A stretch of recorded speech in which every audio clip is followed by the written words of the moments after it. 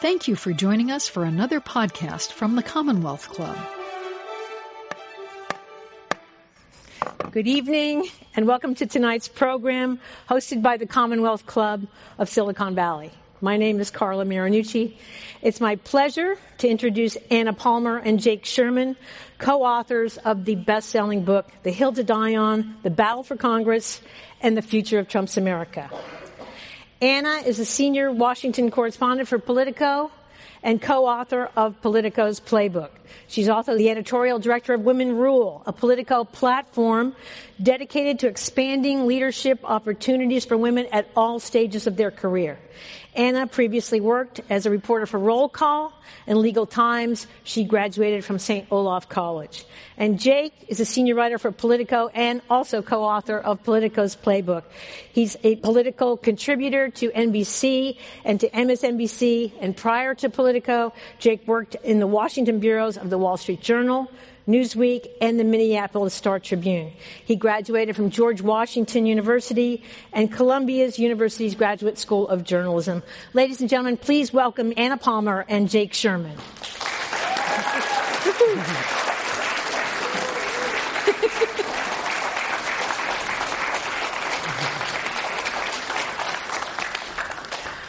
So great to be with my political colleagues. Wow, what a week in politics again. I thought we'd start with the headline of the day. There are several headlines of the day, but let's start with the one from maybe about an hour ago. The president told Fox News tonight that he's going to block former White House counsel Don McGahn from testifying before Congress. It's done, the words he said. How is this going to play on Capitol Hill, invoking executive privilege? Yeah, I mean, I don't think this should be surprising to anybody. I think clearly the president and his team have been setting up this case that they are going to not give Capitol Hill any information as long as they possibly can, whether it's about Don McGahn or whether it's about the investigations into his taxes or a slew of other issues that Democrats want to investigate. Yeah, I would say at this point, I'll make a controversial point maybe, that there isn't much at this moment political price for the president to pay, since Democrats were just down at the White House saying they're ready to do an infrastructure deal with the president. So if you're the president and you're used to busting norms, I mean, why not do this if there's nothing on the other end? If the speaker is saying, I'm not going to impeach you, and I'm willing to do a $2 trillion infrastructure deal with you, if you're the president, I don't see on the other end, besides busting another norm, what the price is. But can the president invoke executive privilege when McGahn doesn't even work for him anymore? Yes. Because it covers his time. It's information that he gleaned, that he learned during his time in the White House. I believe that's how that works, right? Yeah.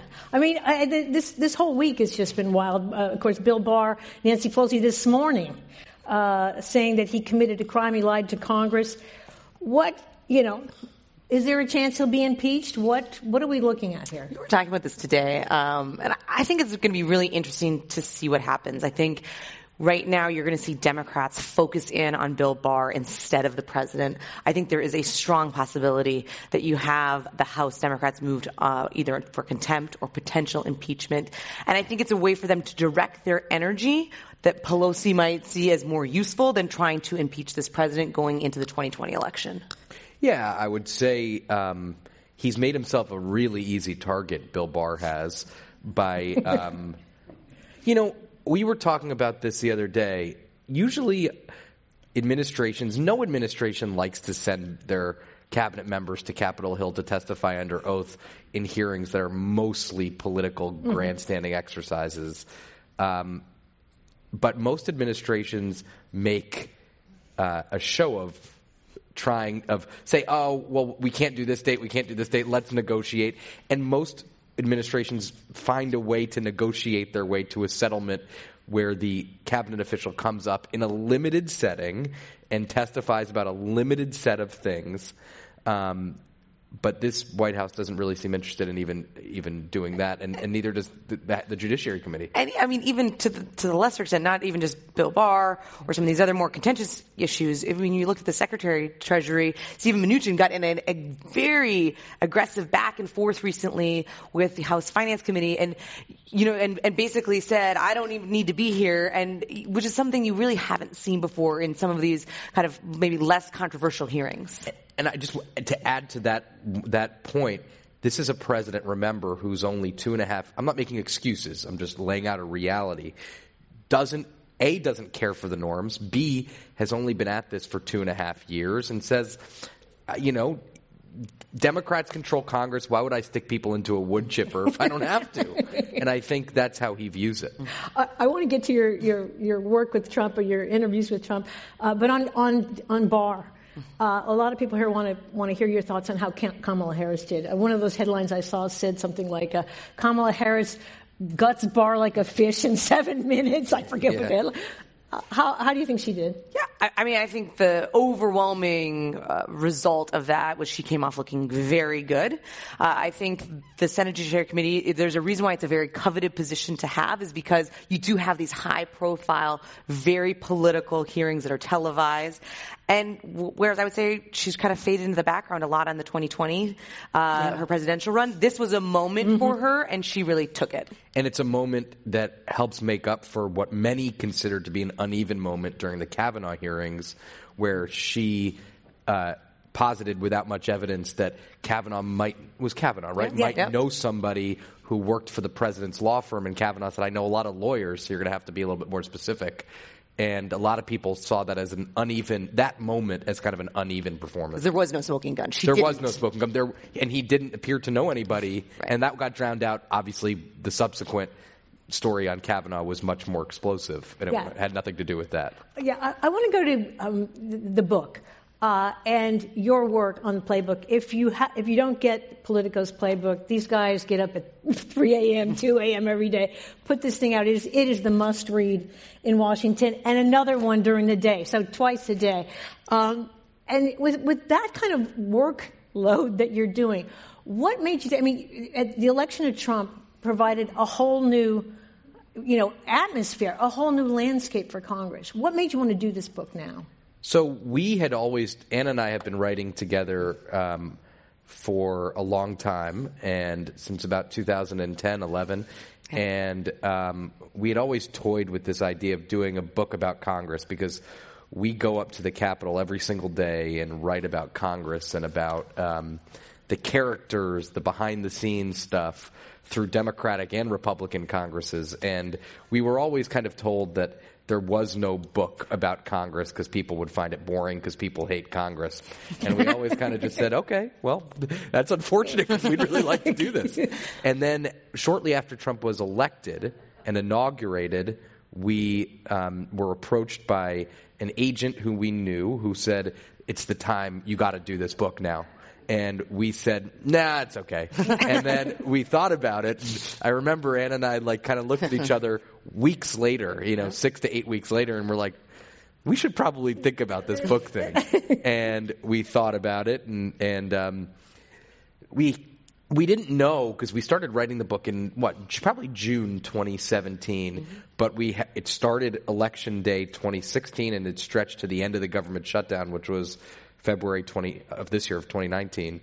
And, we didn't know what would be contained within those 2 years, meaning anything could happen. And we just knew that whatever would happen in those 2 years with an all-Republican Washington, something that so many Republicans had been salivating at the prospect for that. They obviously didn't think Donald Trump would be leading that Washington.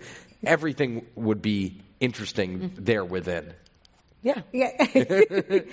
And on Trump, you've been with him in the Oval Office. You've covered him at length, and the book provides kind of jaw-dropping detail on how the sausage is made with him. How literally he'll say one thing and do another. How can you give us kind of just a look at how has he changed the process there? Yeah, I think he's unlike any politician I've ever seen or covered. I think for a couple of reasons. One, he wasn't a Republican up until a couple of years ago. So I think Jake says this often, but I think his first instinct often is to go with the Democrats, and then he gets pulled back. But he also hasn't spent 30, 40 years on policy. And so in some ways, he's really willing to be malleable on a lot of different ways. He does want to get deals done. But I think they came in, like a lot of politicians do when they aren't steeped in Washington, thinking, I'm a change candidate. I just beat, everybody thought I couldn't do it and I won. I'm going to change the way Washington works. And I think what you see very cute through this book is that kind of naivete coming up against what is really the grinding halt and mission of Washington, which is often it's much easier to kill something than it is to get something done. And you also kind of look at, we focus a lot about how people get power and exercise power. And there was, the speaker obviously was Paul Ryan, who had almost hated Donald Trump for much of the campaign, didn't endorse him, never took a photo with him, which is an amazing thing to think about. Paul Ryan, the chairman of the Republican convention in Cleveland, Donald Trump, the man who the convention nominated for president, were not pictured together and were never on stage together. And how he got along or didn't get along with Paul Ryan was just really amazing stuff. And watching Paul Ryan's gesticulations, and I don't mean that in a negative way, but how he was, curled up at some of the things that Donald Trump did was fascinating. I mean, some of the negotiations you talk about, the DACA negotiations, where, it's head spinning, how he's flipping from one position to another. How did Republicans particularly, how are they dealing with this? They don't know where he's at on any particular moment. I think there's a lot of frustration. I mean, I really do. I think that there's a lot of Republicans who wanted to get a lot of things done. They've, as Jake said, they've been salivating for years to have an all-Republican-controlled Washington where you would think that they would get together like Democrats did on Obamacare to do some really big things. And their first thing they did was a big belly flop on health care. And the president says, I didn't know, this was going to be so difficult. Everyone knew it was going to be so difficult, right? That shouldn't be surprising to anybody. And so I think there's a real sentiment among Republicans, and I think there was a sentiment somewhat among Democrats with Obama and the frustrations that some had is, I was here before him, I'm going to be here after him. And they just kind of try to withstand some of the turmoil. But the DACA thing was so interesting because Republicans and Democrats kind of have I'm oversimplifying here because to explain the point, but most Republicans believe secure the border, then we'll deal with the question of legalization. Democrats believe let's deal with the question of legalization, even in a narrow sense, then we'll secure the border afterwards. So Donald Trump goes into a meeting with Republicans and Democrats, and Dianne Feinstein, your senator, many of your senators, says, well, why don't we just do the legalization now, and the next day we'll start on the border. And Trump says, great. That sounds like it makes sense to me. And Kevin McCarthy sitting there like on the edge of his seat saying, no, you don't mean that, right? You mean we'll do it at the same time. So it's oftentimes those kind of white-knuckled moments where the president is unfamiliar with what his own party wants and it's just these kind of a lot of white knuckle moments like that, And that he puts out in the open because he often brings in cameras to capture the entire conversation. He's very taken with the idea of governing as a television show because that's his frame of reference. He's a television director. Well, as with the infamous government shutdown moment when he had Pelosi and Schumer there in front of the cameras. I mean, that was unbelievable to watch. How did that happen? Yeah, I mean, they didn't know how it happened. I mean, and they wouldn't have wanted to. I mean, I think Pelosi and Chuck Schumer wanted to have a serious discussion about how they could avoid shutting down the government, but then he wanted to bring the cameras in. And she said, get him out of here. Like, let's have a conversation without it being broadcast on every cable network in the country. Right. And afterward, the president called up Paul Ryan and said, wasn't that great? And Ryan said, no, not like it wasn't really that great, actually. It was because all Republicans thought it was an abject disaster. And Trump said to him, I'm great at this stuff. This is why I was so great at The Apprentice.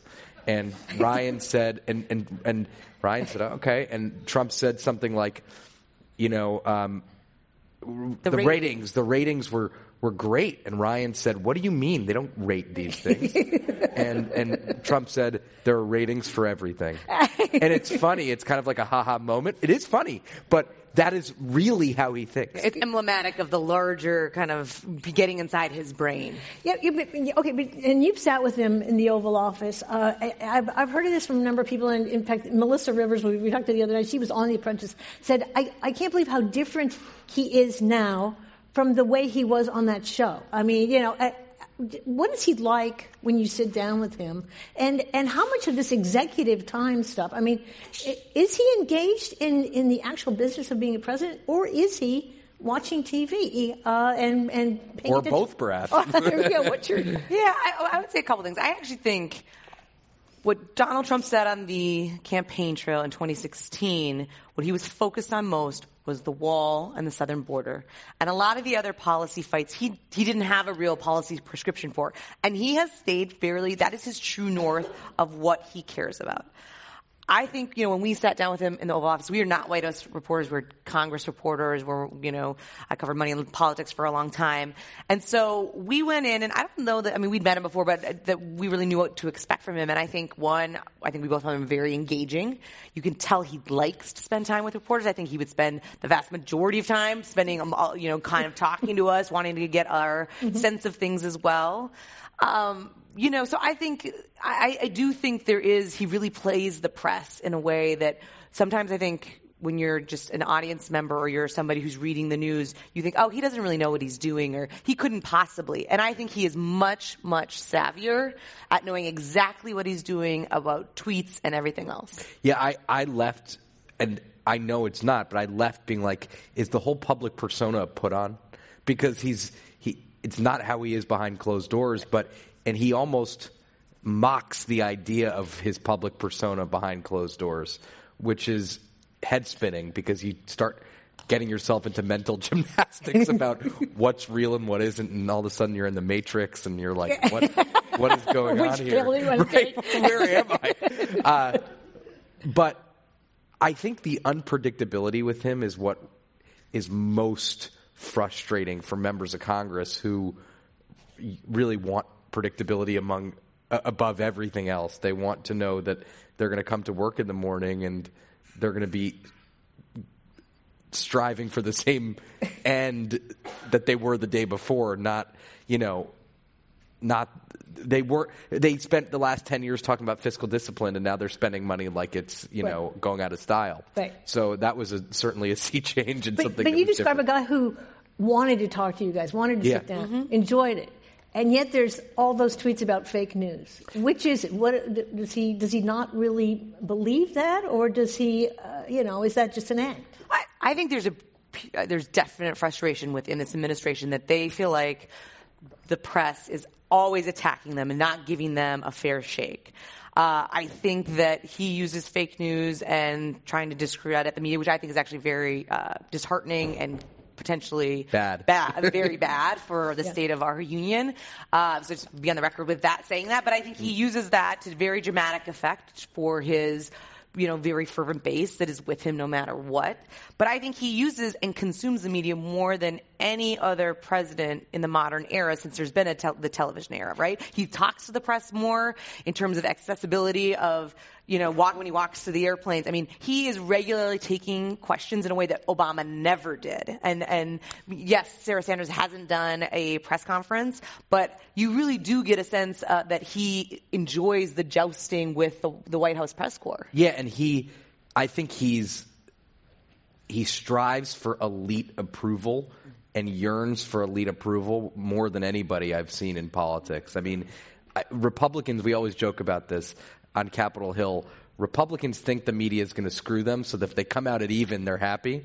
And if Democrats think the media is going to be with them, so every story they think is bad. That's a joke we have on Capitol Hill. The president is obsessed with the New York Times, as you guys could probably tell, and speaks to the New York Times more than any outlet, probably besides Sean Hannity at Fox News. I mean, has given probably, I would put a lot of money that he has given more interviews to the New York Times in 2.5 years or whatever it's been than Obama did in 8 years or even 10 years, including his candidacy. You have an anecdote in the book which I thought was just shocking, that Hannity is actually included in some of the calls with cabinet members and others. Can you talk a little bit about the relationship with Fox News? And I mean, is he sitting there watching Fox News all day? And how close is he with Sean? Is Sean Hannity a de facto member of the advisor, cabinet? Yes. Yeah, I mean, I would say yes. I think that was one of the more stunning things when we were looking at kind of reporting on the book, that you like, oh, of course, he's watching Fox News. Sure, he's reacting to and tweeting about what's happening on. But the concept of Sean Hannity being on conference calls about health care, about the minute the president or some of these kind of Republican Freedom Caucus members are walking out of big meetings, they're calling him up and saying, hey, what do you think about this? I mean, he is giving advice in a one-on-one way that I don't know that we've ever seen a television host do. No, and I mean, the first 20 minutes of Sean Hannity's program every night, I try to watch it because it's literally just a letter to the president, and it's a combination of what the president's thinking, what his allies in Capitol Hill is thinking, and what the unison of those two, what they want their base to be thinking. And we have another anecdote in the book. I think when people ask us how Washington has changed the most in Donald Trump's era, it's just the prevalence of cable news and how important daytime and even evening cable news is in communicating a message. We have an anecdote about Jim Jordan, a Republican from Ohio who was a leader in the Freedom Caucus, and how he got invited to the White House, and he didn't know the president. It was February 2017, and the president looks at him and says, great job on CNN, you kicked Cuomo's butt, or something like that.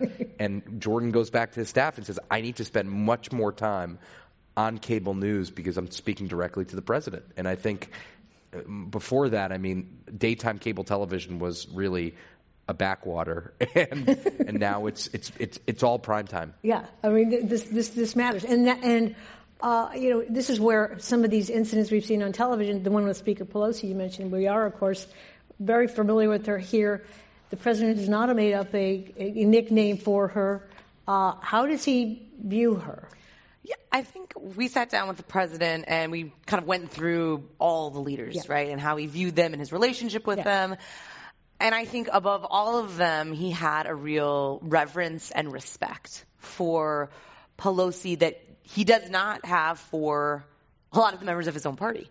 I think two things. One, he's probably known Chuck Schumer and Nancy Pelosi much longer than he has known Paul Ryan or Mitch McConnell. And he probably has a lot more in common with them, right? They kind of all operate in the same ecosystem of, kind of elitism and, society. And the president, Trump wasn't spending much time in Janesville or Kentucky before he became president. And the other thing I would say, I think, and there's a line where he talks about it, is, he says, Democrats are lousy politicians, but they stick together. And I think because he has not seen that same ability of Republicans to band together on almost anything, whereas Nancy Pelosi really has shown him and has stared him down and won 2 times that she is really the most important and powerful person in Washington. Yeah, I mean, and this is the interesting thing, and if you got to get the book for this reason. There's been a lot of great reporting on Pelosi, and the fact, and we've seen this here,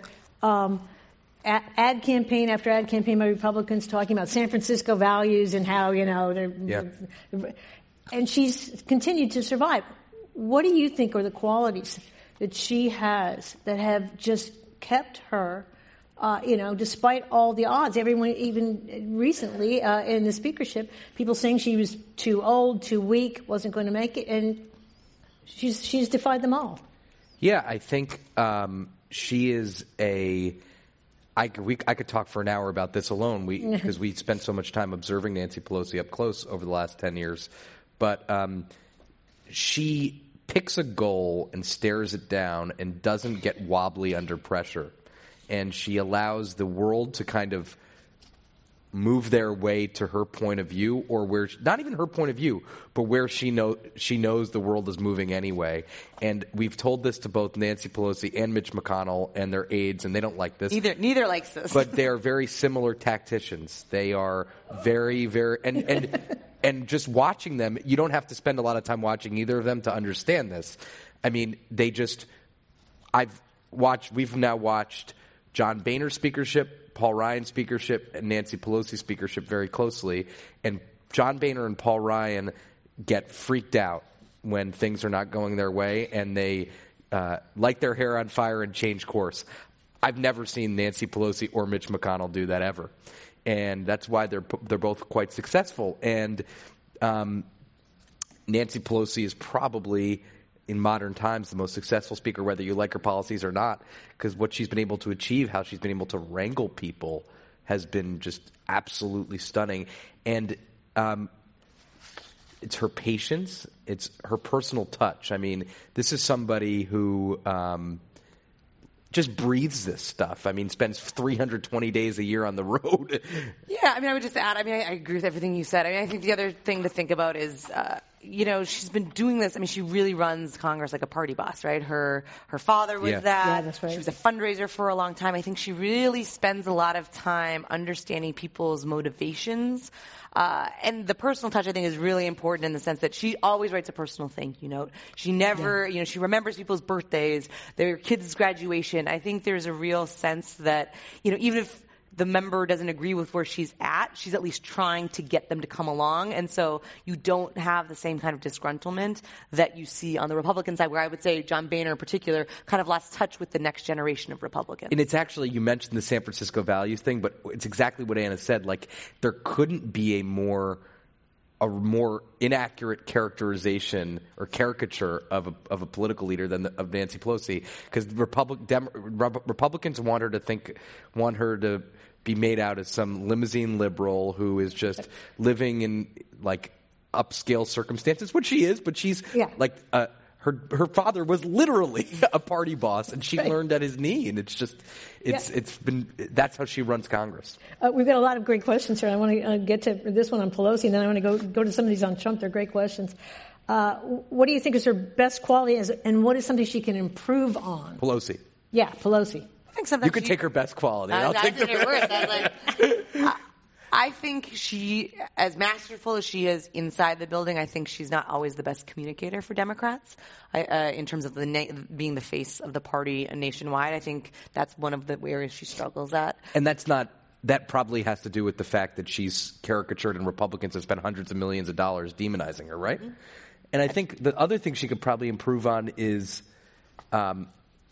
I think this is just a function of a lot of members of Congress who have been around for a while. I think this is not just her, but any criticism of Pelosi in the press is just taken very, very seriously. Mm-hmm. And it's not thin skin as much as just she's surrounded by people who really believe in her. And that there's a lot of good with that, but there's also a lot of bad. Do you agree with that? Yeah. Let me go to some of the questions on Trump, then I want to go to some of the members of Congress that we all know. This is a question. The press regularly summarizes what's on the president's schedule for the day. How typical is it for the president to have nothing on his public schedule? And is that not normal? It's not normal. I think it's fairly regular, although he is also doing a lot of meetings that aren't on the public schedule. Which is not good. Which is not, yeah. I mean, like we believe it's particularly the transparency of that is really important, but I mean, regularly there's meetings happening that people find out because you see somebody walking in and out of the Oval Office. Yeah. And I've personally complained about that, like, he meets with a group of members of Congress. That should be public. I don't need to find that out from them. You should be putting that on your schedule. But to be fair, Barack Obama talked to plenty of people without making it public, not nearly as frequently as Trump does, though. I thought this is a great question. Who do you think will be the next person in the Trump administration to resign or be fired?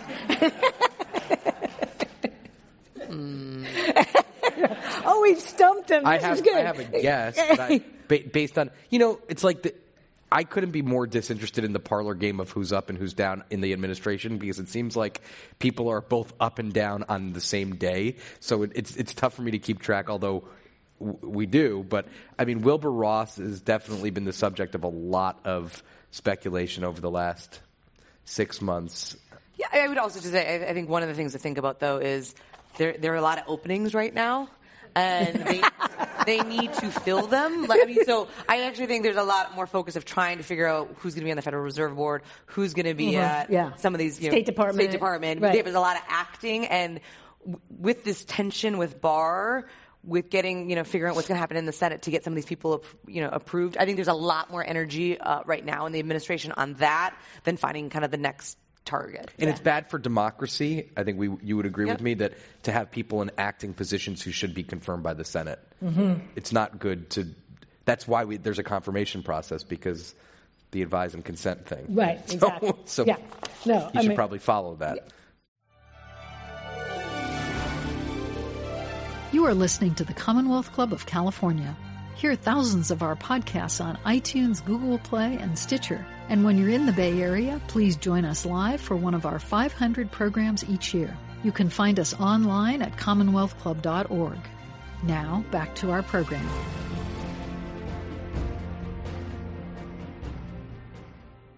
I want to talk about Kevin McCarthy and get your thoughts. You got a lot of tremendous reporting on him in the book. He's well known here in the Valley because he's come here many times fundraising, the whole Young Guns thing. He's been called, Trump has called him My Kevin. Yeah. What's up with that? What is the relationship between them? What is it about Kevin McCarthy that has appeared to, be so simpatico with Trump? Well, we'll take it back to the campaign. I mean, Paul Ryan molded a Republican Party or was part of a Republican Party that was lit on fire and thrown into a trash can when Donald Trump came along. And Kevin McCarthy wasn't, and we say this in the book, but wasn't as wed to a Republican Party in a certain image as Paul Ryan perhaps was. So Kevin McCarthy became friends with him in the campaign. I remember Kevin McCarthy once told me when Mitt Romney was the nominee that Mitt Romney should go outside of his house, should go in his garage, put a hole in his trash bag, take his trash out, and then clean it all up and put it back in the trash bag so people will see he's not like an elitist. And he gave that kind of advice to Donald Trump. Not that advice, but he's very, in the same way Trump is, I think, into image and into how someone projects. And when Paul Ryan was about to pull his endorsement of Donald Trump, Kevin McCarthy never thought about that. Stuck with Donald Trump from the beginning to the end. There was never an inch of space between the two, and Trump really appreciates that. I also think Kevin McCarthy is very personable. And I think, likes everybody. Likes everybody, can get along with everybody. I think he's a political animal in the same way that Trump is, in the sense of, I think, just to illustrate further what Jake was saying, less of a policy guy and much more of, okay, how can we get things done? Who do we know? He was part of that whole revolution in the Republican Party to get the majority in the House. So I think that there's a real appreciation for that. And I think also Kevin McCarthy really likes to win, and Donald Trump really likes to win. Okay, but when we talk about winning, let's look at the last election here in California. He got slammed. Yes, yes, he did. And a lot of people said he made his own members walk the plank here when it came to things like a repeal of Obamacare, immigration, and state and local tax deduction, and the tax bill. Yeah.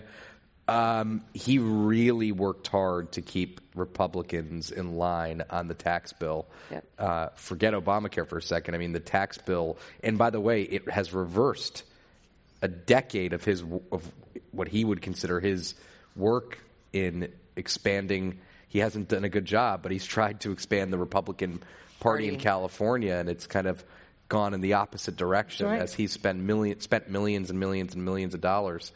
But listen, I think he thought a good economy would make up for all that, and it clearly did not. He thought that it's tough to see how he didn't see that, that the tax bill and how Obamacare could be damaging for his members. He thought they had their own identity, which would eventually shine through and be successful. So he's got to be worried about 2020. I mean, the prospects don't look much better going forward for him. It may be losing more seats even. I mean, what do you see in his future? Does he still? He obviously wanted to be speaker. You go through, you report on that whole drama in the book. You think he ever will be Speaker?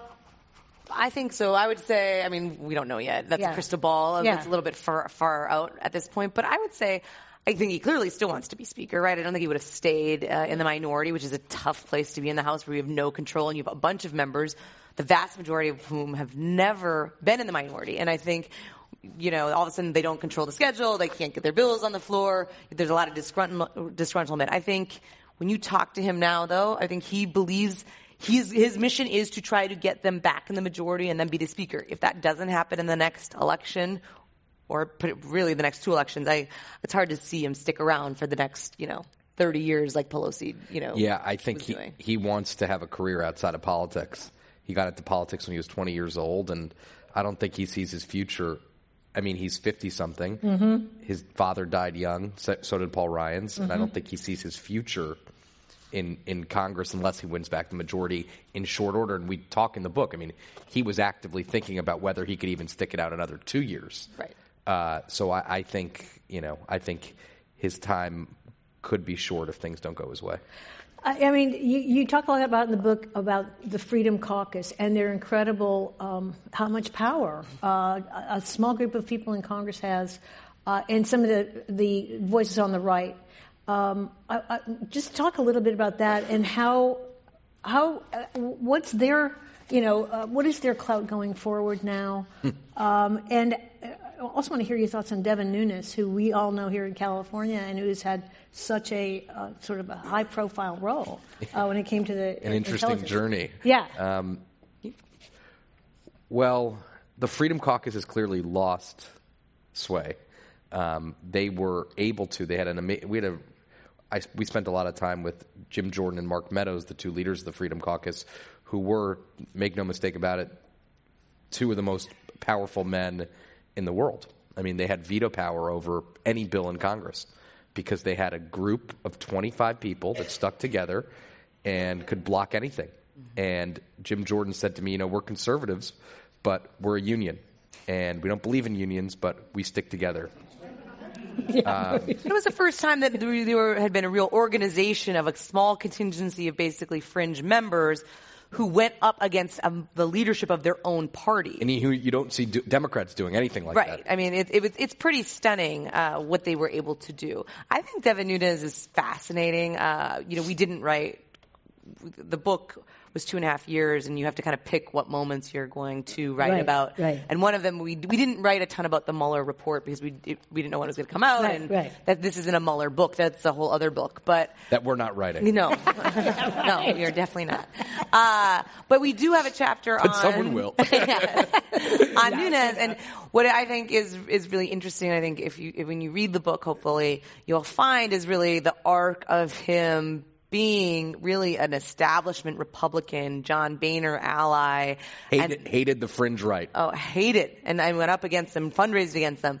And then really at a turning point in his position on the committee and felt as though the Mueller investigation wasn't doing what it was supposed to be doing. Yeah, he felt like it was a fishing expedition, and I've never in 10 years covering Congress seen a transformation quite like that before. And a lot of people that know Nunes ask that question, what happened to him? And I don't have an answer to that. Yeah. I think some of his suspicions about government, he was always a very suspicious guy, meaning he always thought that I've had countless conversations with him about how he thought unions were coming into his district, which they were, to try to defeat him. But he always thought there was malfeasance. And he I don't want to say he's a conspiracy theorist, but he believes in conspiracies sometimes. But I think that sometimes, some of his theories about government, he thought he saw coming seeing true. him on the Intel committee, I think really getting a lot more information, I think really changed his opinion. And this is a member of Congress who, and I want to get your thoughts on, there are several who have just become stars with the help of cable television. And we've seen them here in the Bay Area. In California, Adam Schiff, for instance. How is he viewed on the Hill? How Republicans certainly don't like him. I think he is clearly been the tip of the spear when it comes to pushing back against Republicans, when it comes to defending the Mueller investigation. I think he has used cable news with the blessing of Pelosi to really have that role, and I think they feel as though he's done a very good job. Republicans felt in the minority, rather, the Intelligence Committee on which he sits and he leads now, but when he was in the minority, Republicans felt that at the beginning, when it was still bipartisan and they were still doing things together, which didn't last very long, they felt like he would just go run to MSNBC and talk about things that they were doing, and they didn't appreciate that. He would obviously disagree with that characterization. Really politicize what had for a long time been one of the last kind of bastions of bipartisanship. Yeah. Schiff and so many others, including Eric Swalwell now, talking about impeachment.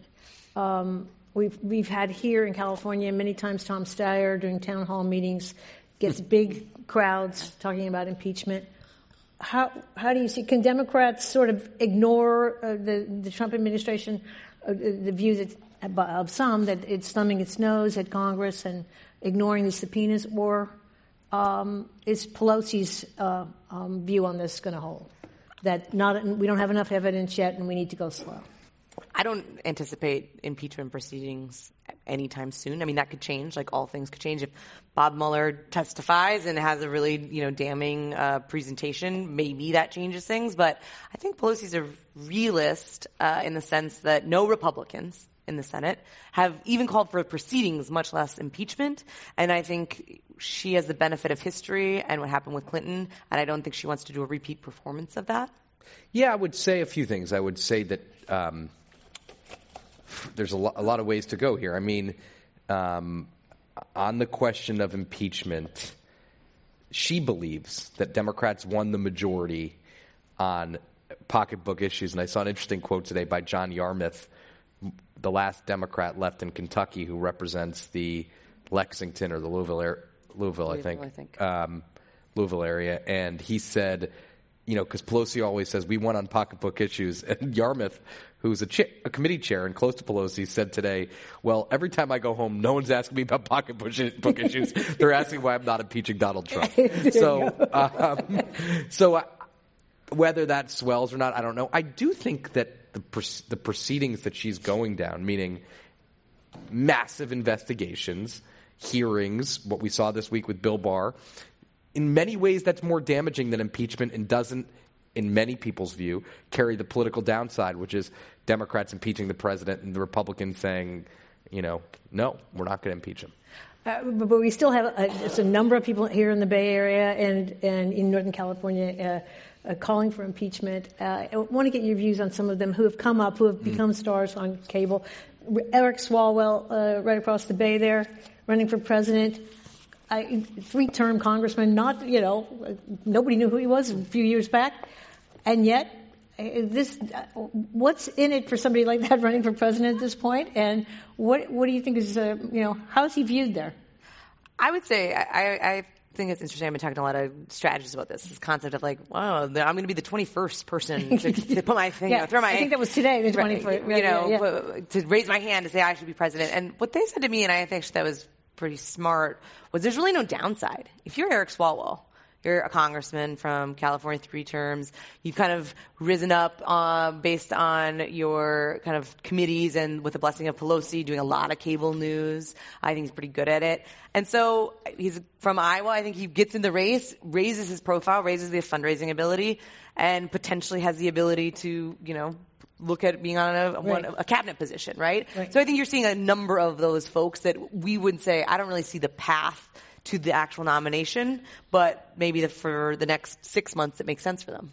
Yeah, and in a state like California where it could cost $30 million to win a statewide race, it doesn't hurt to have a fundraising base that you could only build by running for president. And the name ID. And I don't know that he has any interest, in the name ID. I don't know that he has any interest in running statewide, but it's certainly the risk for him is relatively low for someone like Swalwell. One would think. And what's your thoughts on Ro Khanna, who's the congressman for this district here? And Ashu's probably represents these folks too. It's been an interesting transformation for him, somebody who won, if I'm not mistaken, by winning Republican votes against Mike Honda, who was a longtime congressman here and who has now taken a much farther left political position. Definitely somebody who wants to be heard. The bigger question I have to ask, and one day Nancy Pelosi's not going to be the Speaker or the Democratic leader. We don't know when that day is. I don't know that she knows when that day is. But it'll be interesting to see how California fares, because California has fared very, very well with Nancy Pelosi as Speaker. And it's irked some people, but it's a big Democratic state. And how do people fit into the larger puzzle of the House Democratic caucus and the party in a post-Nancy Pelosi world? Yeah, and just quickly on Pelosi, and then I'm going to get to some of these questions. You mentioned in the book that she was almost ready to retire if Hillary Clinton had been elected, prepared to. I mean, what happens to her now? What do you think happens if with the next election? Where does she go? So I spent a lot of time with Nancy Pelosi. I covered her first speakership as a beat reporter. I think what was interesting to me about that is she felt like if Hillary Clinton had won, her legacy of Obamacare in particular would be preserved. And when that didn't happen, she felt like she was the only person in this moment who could stand up to Donald Trump. So far, that has she's been proven right on a couple of instances. It'll be interesting to see what that means in the next 2 years. I think she will leave when she thinks it's her time to leave, and I think she's made it very clear. No one can tell. That no one can take her out. And I think she would also say, and it's really interesting to sit down with her because she's such an interesting perspective. But she said, no one said, here's the keys to the castle. You should be in leadership. You should be the next speaker. And so her point is, you know what? You think you can do it better than me? Then you need to run the race and try to take me out. And and she welcomes that, I think. Yeah. She's actually, we said this before the race, she is the perfect speaker for this moment. She's a woman who is a strong woman who is going up against a president who's perceived by many as not being interested in strong women in power, polls would indicate, who's unpopular with many women, and she's manages the House of Representatives unlike any person we've ever seen.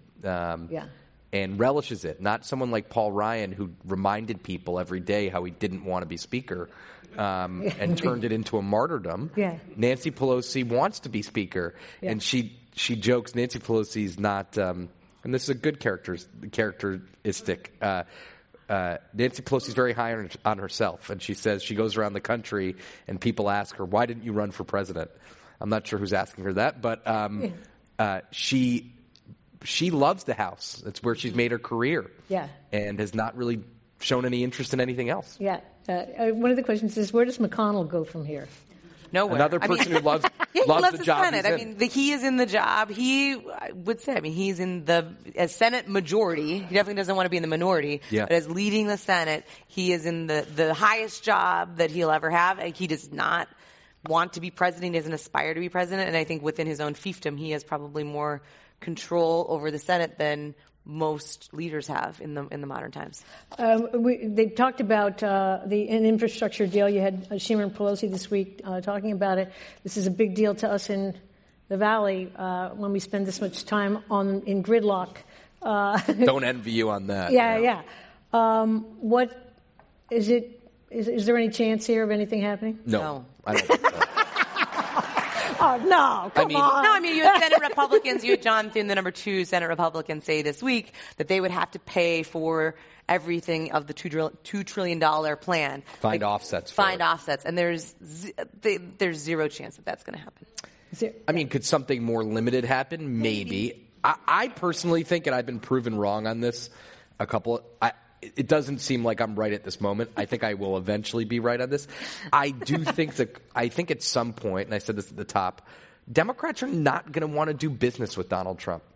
I think the political cost will be too high at some point if he keeps flouting the oversight process, the subpoena process, if you're a Democrat and you vote for a bill that Donald Trump voted for, and you assume that most members of Congress go home to a district that is very partisan, that's very few districts are marginal anymore, you're going to get a primary challenge in some cases, or you are at risk for one. I don't see how they could keep doing business with the president if he's acting like this. Pelosi has been good to compartmentalize it. She said, we have to do what the people are asking for.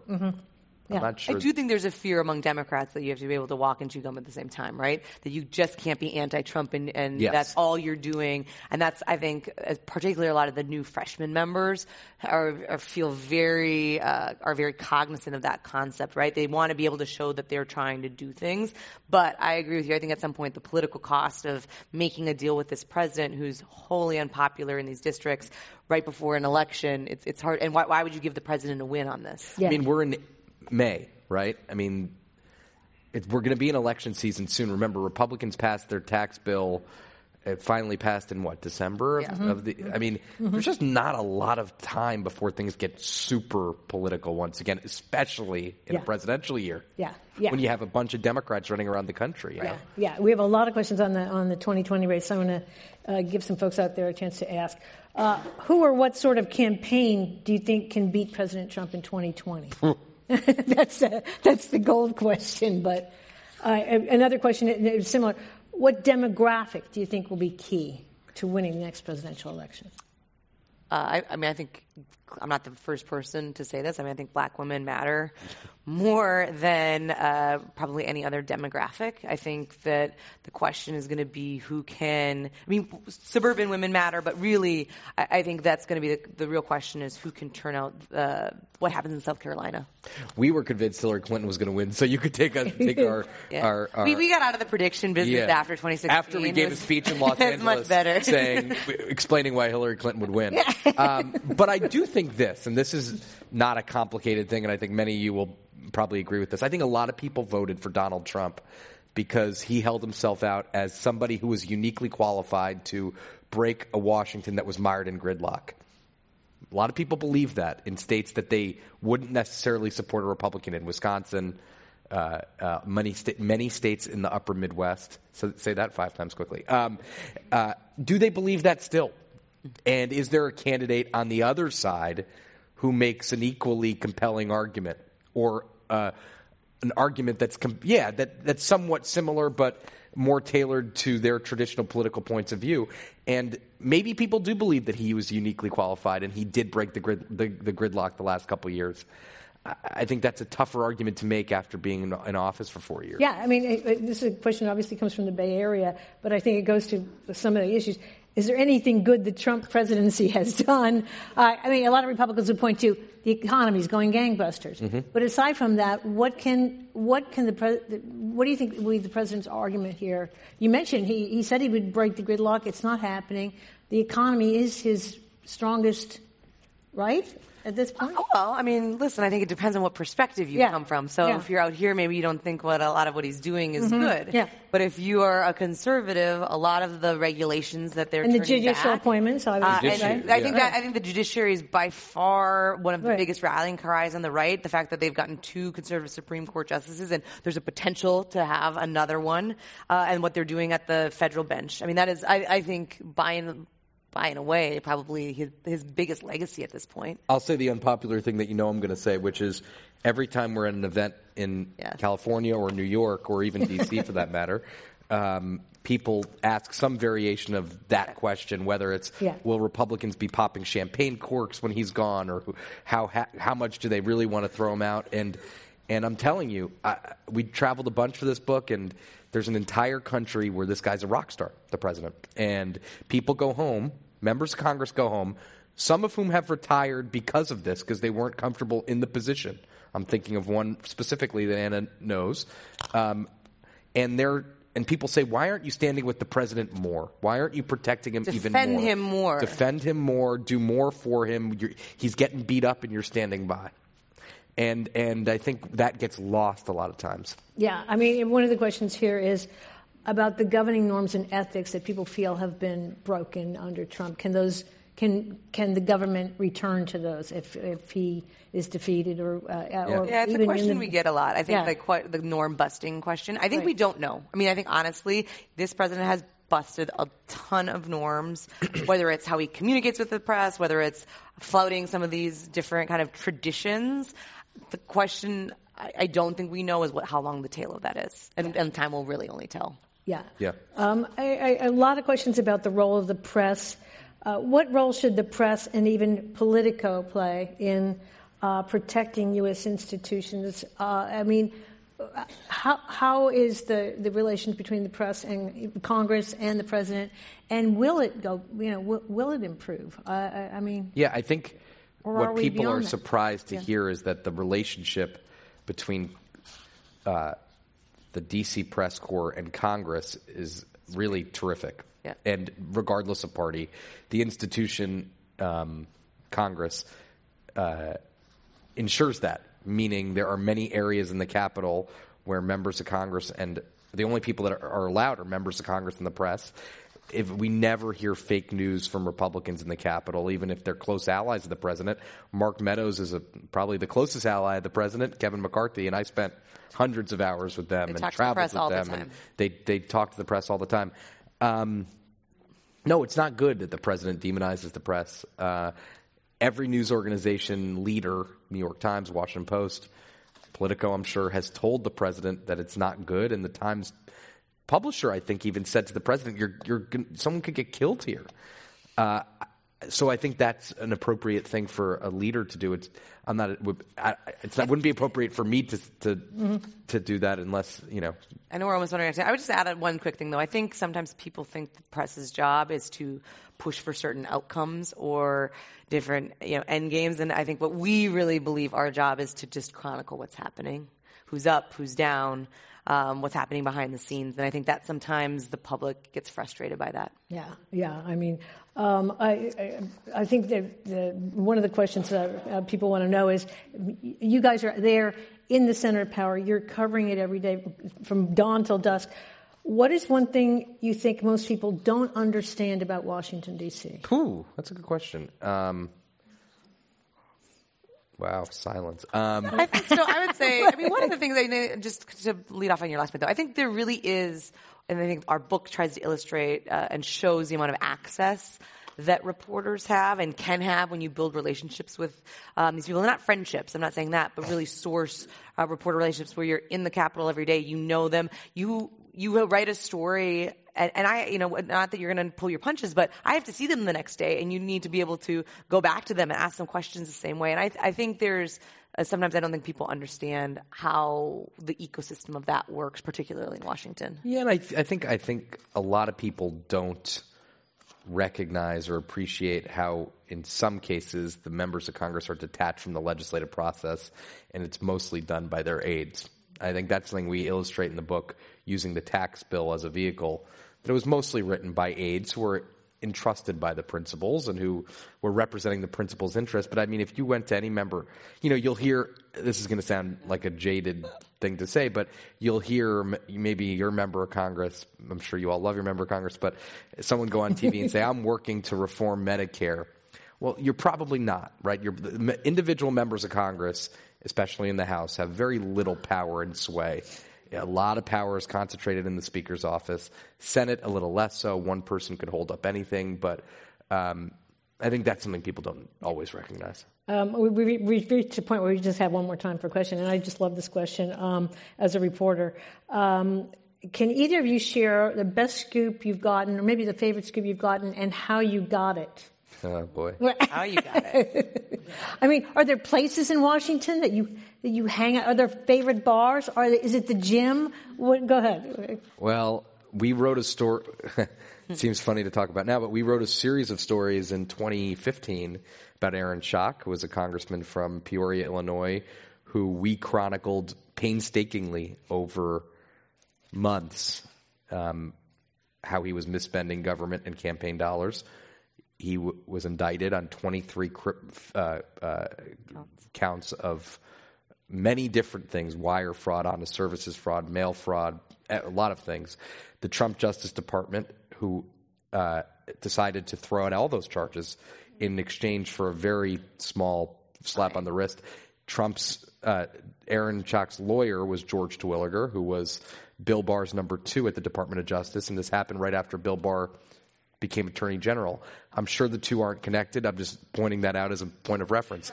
But it was actually interesting because we had heard that you could get reimbursed for your miles driven. Yeah. We've submitted a Freedom of Information request to the state of Illinois for all of his vehicle registrations and deeds of sale.